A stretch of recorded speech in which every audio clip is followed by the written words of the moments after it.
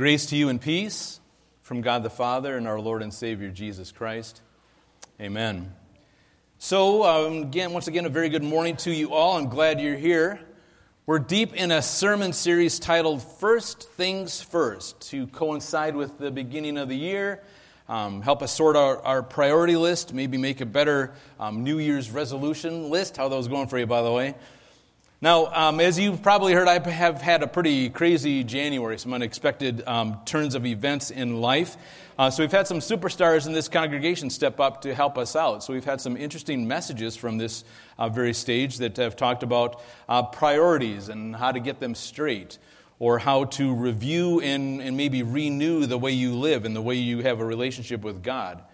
Talked about the woes of when we give God our leftovers in the form of worship and how we should really reprioritize that. Last week we talked about what we crave in our lives and what we should be actually craving in our lives. So this morning we're turning our attention to the issue of trust, or maybe we say trust issues. Now, without realizing it, we put our trust in thousands of things every day and not even pay attention to it. When Reuben came over from the west side yesterday, he had to trust that bridge was going to hold him up all the way to the other side. Shout out to the west side. You knew it was coming. But there's other things, too. We could go on this list for a while. I trusted that my alarm clock was going to wake me up this morning. Right now, you're all trusting that the pew you're sitting in is going to hold your weight and the weight of all those people around you. And all of a sudden, you looked around to see who was sitting next to you, right? Thousands of things. Some things get a little uncomfortable, like if I start talking about how the trust that we put into the people who work in a restaurant and all the things that can go wrong with the food that we're, so it just kind of a little, but we put our trust in those ideas. But now, obviously, the reason I brought you here this morning, the reason you're here is to talk about how we should put our trust in God. How do we do that? And what happens when we put our trust in God? The short answer to that is that when we put our trust with God or in God, He guides us. He brings us to where He wants us to be. And that's what we're going to talk about this morning. So now, I'm going to say this right now because I'm going to forget about this later. I want you to take your bulletins home with you this morning. Too often we just kind of dump them in a basket when we walk out this door. And I think that's somewhat symbolic of our relationship with God. We say, you know what, I'm in here and I'm all in for this amount of time. And then when I walk out the door, I kind of toss it to the side and say, okay, what else are we going to do today? There's 3 different readings. Faith read a couple, I read one. They're very powerful readings that God wrote for you and to you. Sometimes, like I've said, when we read the Bible, we think it's for somebody else. It's not. It's for you. And He wrote that letter to you. So I'd like you to, at some point today, maybe this afternoon sometime, it's going to take you 5 minutes. I want you to take a look at those readings. I just want you to read through them and see what God says to you. If you're a family, maybe you gather together as a family and read them together. And you can use me as an excuse, because I know that can be awkward because we don't do stuff like that, right? But maybe we could do that. Gather together and just read God's Word. Like I said, it's very powerful. And those readings are going to change and impact our lives. So let me get back to the topic. Let me get back to trusting God. How do we trust God? How do we put our trust in Him? And what happens when we do that? In order to do that, we need to do 3 things. The first thing I want to talk about is we need to be confident in God's promise. We need to have confidence in God's promise. So God says a lot of things about that. And I'm going to just stick to the 1 John reading that we read, or the Faith read for us earlier this morning. So 1 John 5:10, the first part of that says, whoever believes in the Son of God has the truth that God told us. Okay, first thing I want you to see this morning is that first word, whoever, right? And we could change that to say everyone. Everyone who believes in the Son of God has the truth. So, like I said a minute ago, sometimes we read through these scriptures and we think, well, that's for somebody else a long time ago, but it's not for me. It is for you. I'm going to tell you again, a couple more times this morning, that God wrote these words for you and to you. So put your own name in these verses and things like that. And then it says, okay, whoever believes, right? Whoever believes. It could be more accurately translated as whoever puts their trust in the Son of God. This is a unique word, that believe word in the Greek language. It could be whoever puts their trust in the Son of God. Okay, so what happens when anybody puts their trust in the Son of God? Because there's a big difference between believing something and putting your trust in something. I've told you before maybe about this man named, they called him the Great Bandini.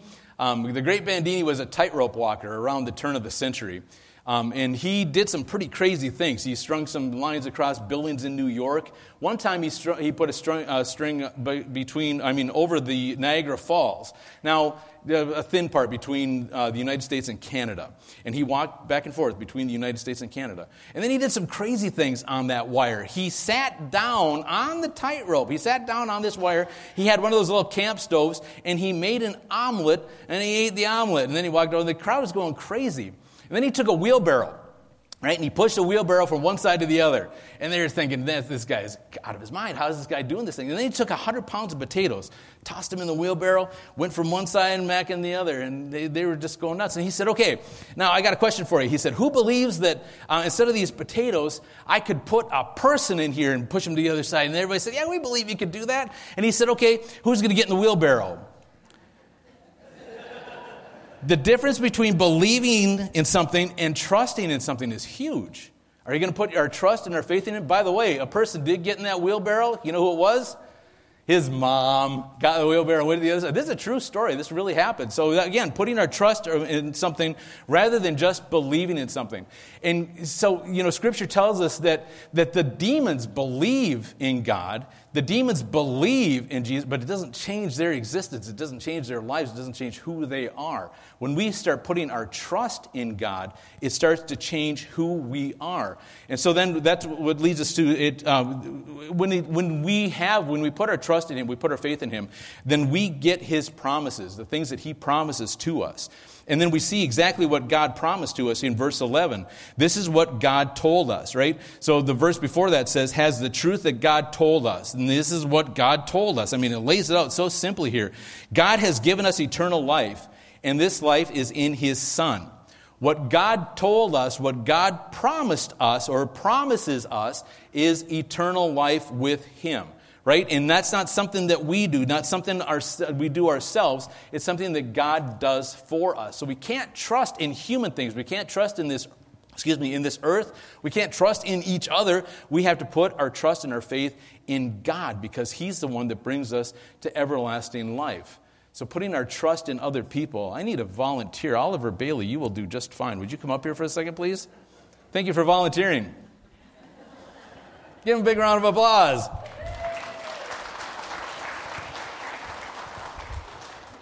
Have a seat. How you doing this morning, Oliver? I'm glad you're dressed very nicely this morning. You look wonderful.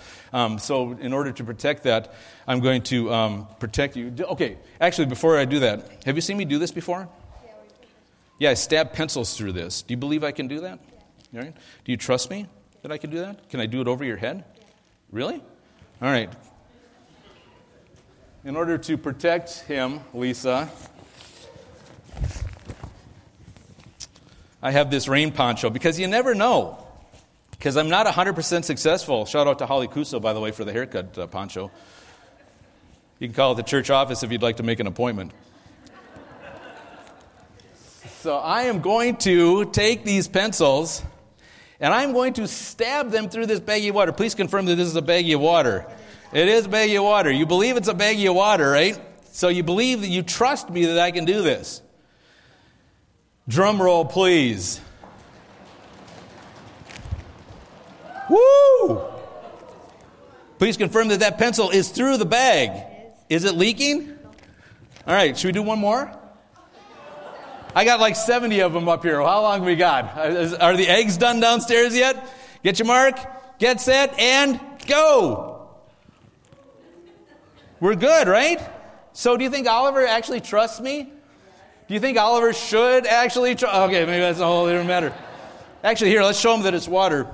And we take the poncho off you. This is a really cool poncho. Where do you get these, man? Holly Cuso. Here, hang on to that for a second. We're going to show them that it's actually water in here. This is not a trick. We're actually doing this. All right? You want a sip? That's good. Okay. All right, thank you very much for your assistance, Oliver. I owe you a trip to Burger King. Burger King, you and me. Yeah, do it. So we put our trust in all kinds of things, right? And thank you, Oliver, for trusting me enough to do that. But, there's always a risk that goes along with that. I've done that, 3 or 4 times, and that's the first time it's worked. Oh, no, I was kidding. So we have to be able to do that. We have to be confident in the promises that God gives us. And we have to put our trust in God and not the things that we see of this world and not always the people in our lives. So now that's the first thing we do. We're confident in God's promise. I want you to also look at it like this. I want you to be confident in God's plan. That's the second thing I want to look at. Confident in God's plan. Okay, so what is God's plan for us? What's that? What does He want for us and what's He want in our lives?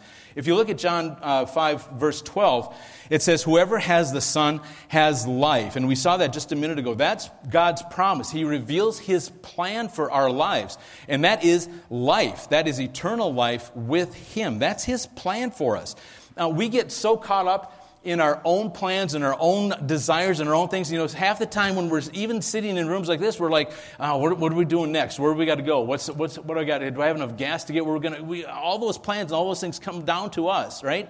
And then, this world gets turned upside down and we get lost in our plans. We get lost in what's going on. And when our world gets turned upside down, instead of going closer to God or growing closer to God, we push Him even farther away and we look for other things.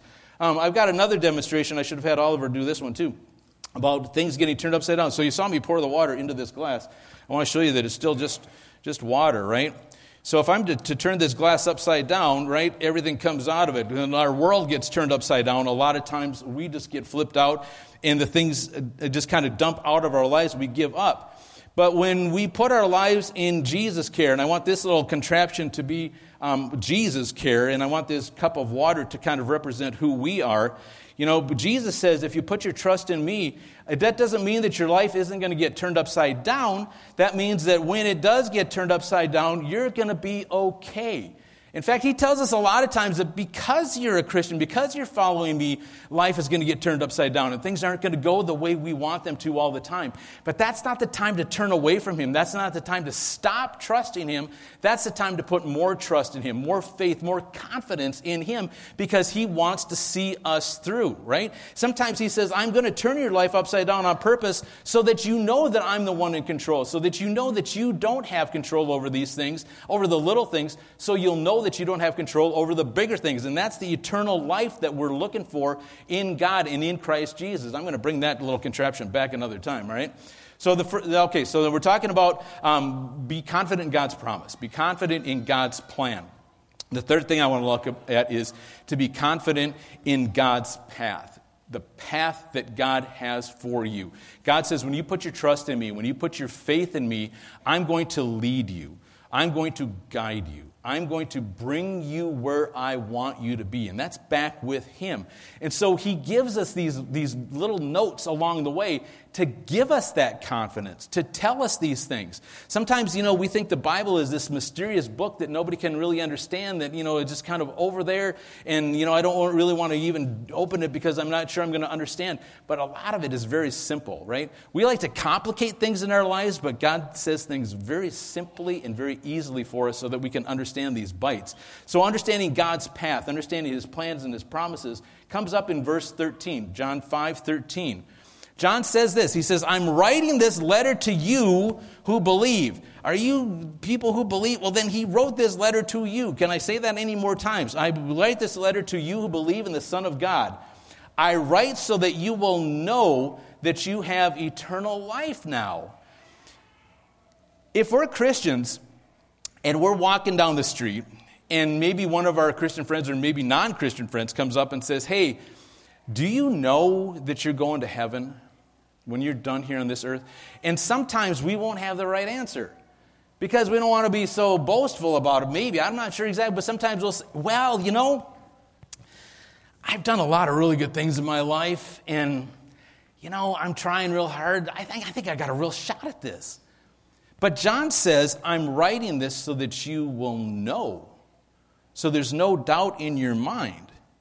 So we don't put things on a scale. We don't say, it's like, would we do that with a judge here on earth? If we've committed some kind of crime where people maybe it wasn't even on purpose, that people got hurt, some people maybe even got killed. And we're on trial, right? And we go up to the judge, and the judge says, "You got anything to say for yourself?" And you say, "Yeah, back in the 80s, I was this Boy Scout director for a couple of weeks. That should count for something, right?" And the judge is going to be like, "That doesn't count for anything, man." And that's the same as our relationship with God, right? God says, "I'm doing this for you because you can't do it." So God emphatically wants you to be able to say an emphatic yes. When he says, do we know that we have eternal life? Do we know that we put our trust in him? Do we know that we believe in him? Then the answer to that is an absolute yes. And John says, "I'm writing this letter to you so that you will know that." So there's no doubt in your mind. I write to you so you'll know that you have eternal life, and you have it right now. And then in verse 14, that's why I wanted you to bring this home and read this today, because the chain is just so beautiful and so simply laid out. Look at verse 14. We can come to God not with no doubts, without a doubt. Now, it doesn't say that God's going to do everything you ask him to do. "God, I'd really like the lottery numbers for the week if you wouldn't mind doing." Okay, so, it's not going to come down like that. God says, "Yeah, maybe you can even have those lottery numbers. Why do you think it's so small?" I'm talking eternal life here. I'm talking about what's going to happen after this earth, after this life. After all those things that you're putting your trust in right now have decayed and left and have blown away. Now what? Now, if we put our trust and our faith in him, we have that eternal life, and there's no doubt about it. Because of who he is. And he talked to that government official, and he said to the crowd basically, "Are you not going to believe unless you have these signs, these miracles? Well, all right, here's some so that I'm proving who I am. So that you will believe, so that you will understand, so you will put your trust in me. And stop putting in trust in these things of the world. So that you will put our trust in him." So my question for you this morning is simply this. Have you done that? Have you emphatically, 100% without a shadow of a doubt, put your trust in Christ Jesus? Because we know that's the only way to experience eternal life with God. And the other, you can flip it around. It's that easy. And sometimes maybe that's what holds us back. Right? If they say, "Oh, it sounds too good to be true," well, then it's probably not true. Well, this one is. God says, "I'm going to make this as simple as possible. Believe in the Lord Jesus Christ and you will be saved." Full stop. Put your trust in your faith in him. And then the Bible is full of reminders to push us down that path, to give us that confidence that we talked about a minute ago. I talked about it with our fifth graders here a little bit, those communion cups. It looks like they picked up some of the stuff I was putting down, very nicely done. We talked about how important communion is to all of us. To all of us, because it's a reminder. We hear Jesus say those words. He says, "Do this in remembrance of me." Right? Communion is kind of like a down payment, or it's kind of a reminder of the things that God has done for us, Jesus has done for us, and things he's going to do for us in the future. And we talked about how this is the Passover meal, right? Some of the kids were talking about the blood over the door. By the way, I'm going to just give you a snapshot of some of the things we're going to be talking about during Lent, especially Maundy, Thursday.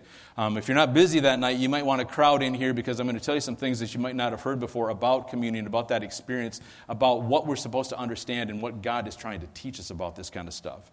It's all important. Again, so this started with Moses back 1,500 years before Jesus. And they had been doing it on the same day, the same way, all through these 1,500 years between Moses and Jesus. Now, what we see, and we call it the Last Supper, was really a Passover meal that Jesus was experiencing with his disciples. But Jesus changed the script a bunch of times. Because you know what? Because of Jesus, the script changed. And all of the things that they were doing from Moses on were leading up to that moment of the Last Supper there on that Thursday night back in with his disciples. And all this, by the way, is written down in a Hebrew book called the Mishnah. The Mishnah is some kind of a companion to the Bible. They call it the Torah, kind of a companion. We might call it like a commentary today. But it really described a lot of the things that were going on. And it really described how the Passover, how the Seder meal was supposed to take place. The Seder meal, the word Seder literally means an order. So this is the order of how that Passover meal, how that's supposed to be taking place. There's bread, there's cups of wine to be shared throughout the meal. There's 3 pieces of bread that looks a lot like this. This is it's called matzah bread. Holly looked all over Green Bay to find some for me. She couldn't find it, so I made this last night. Please hold your applause till the end of the whole thing, right? This matzah bread. And this matzah bread is in this thing called a unity bag. And I think Naya drew a picture of that. Somebody drew a picture of this unity bag. Now, this unity bag has 3 sections to it. There's a top, middle, and a bottom. And for the longest time, the Hebrew people were looking for an answer. It's even in the Mishnah. Why are there 3 sections to this unity bag? And they kind of went back and they said, well, it has to do with different levels of people, basically, priests, common people, things like that. But then when Jesus came along, we see that it's Father, Son, Holy Spirit, it's a Trinity. It's 3 things in one. So now, during the Passover meal, the Last Supper that Jesus is having with his disciples, I've already got this out of here, but it says that Jesus took bread, right? And he reached into the unity bag and he took it out of the middle section of the unity bag. How do we know that? Because this is all written down in the Mishnah. And we look at what the gospel writers said, and we can follow it right along. We can know exactly where Jesus was in the Seder meal or in the Passover meal. So here's the thing. This middle piece of bread, the symbolism here is almost mind-blowing, okay? And again, I'm going to go into this a little bit more on Monday, Thursday. But he takes out this middle piece of bread, and he breaks it. I don't know how well this will break. Not bad. So he breaks it so that now half of this is wrapped in a white linen and then hidden away in the house for later on. Then at the end of the Seder meal, or the end of the proper, the kids in the house go out and they look for the afikomen. Afikomen. Now, if you know Hebrew, now this is a word that's in the Mishnah, by the way. If you know Hebrew, you know that the word afikomen cannot be Hebrew. It's just not the Hebrew word. It's one that they borrowed from the Greek. In Greek, it means he who returns, or he who comes back later.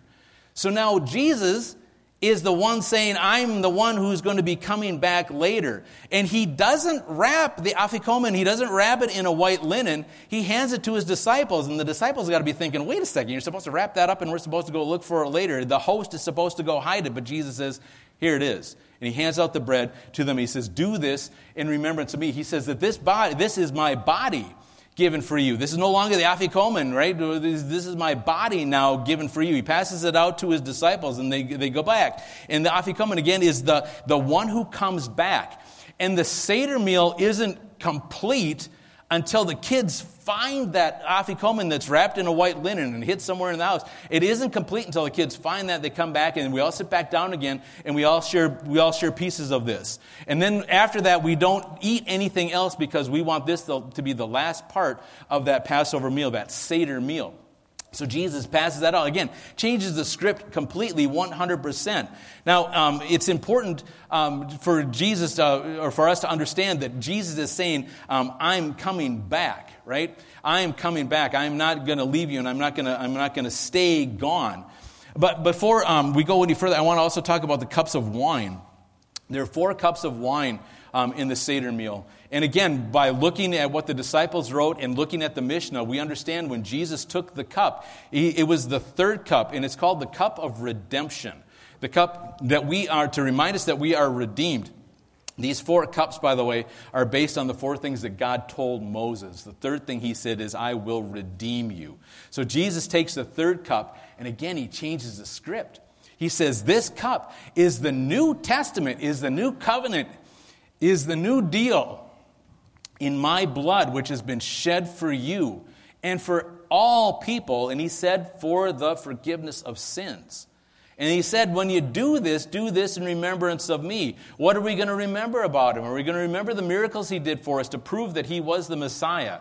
Are we going to remember the healings that he did? Are we going to remember his power over nature? Are we going to remember how God protected his people coming out of Egypt? Are we going to remember the fact that he is coming back, right? So Jesus passes that cup of redemption around. And then there's a 4th cup. There's called the 4th cup, is the cup of acceptance. That's the cup that Jesus said, I'm not drinking out of that 4th cup until I come back and the Seder is complete. He says, but I will come back. I am coming back. I want to show you that verse about that redemption here before I go any further. Ephesians 1:7 says this, in Christ, through his blood, we have redemption and the forgiveness of our sins. What does he say about that, right? He says, I'm redeeming you, and I am forgiving your sins. This cup is the third cup, the cup of redemption. If we can get that verse up there, that'd be great, Jared. Ephesians 1:7. In Christ and through his blood, we have redemption, the forgiveness of our sins, in accordance with the riches of his grace. That's what it's all about. That's what that cup of redemption is all about. Again, you can't make this stuff up. It's just unbelievable how all this lines up, and Jesus puts it all together and ties it together with a nice bow at the end.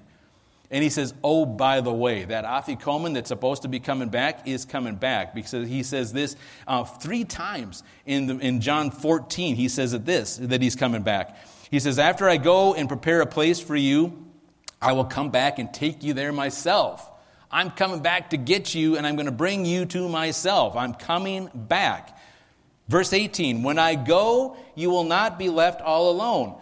I will come back to you. Afikomen, I am coming back to you. Verse 28, you heard me say to you, I am leaving, but what? I will come back to you. Right? This is not done. It's not over with yet. Because we're still waiting for Afikomen. We're still waiting for this thing to be complete. And Jesus says, I'm waiting to drink that cup of acceptance until this whole thing is done. And it's not going to be done until I return for my people. We can trust him to do what he says.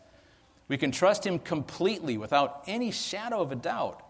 I know sometimes it's hard because the world doesn't look like we want it to. But God says, I'm not talking about this world.